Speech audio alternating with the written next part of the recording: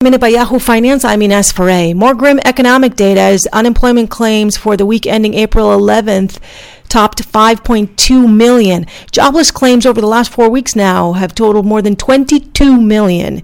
New home constructions dropped by the most since 1984 in March. Taking a look at a couple of particulars that are moving today in pre-market, Verizon being one of them, after Verizon announced it will buy video conferencing company BlueJeans. And Taiwan Semiconductor Manufacturing said that its year-over-year first quarter revenue was up by 45%. That would be $10.3 billion in revenue for the first quarter. And also its net income increased 90% for the last quarter. For more Market Minute news, head to yahoofinance.com.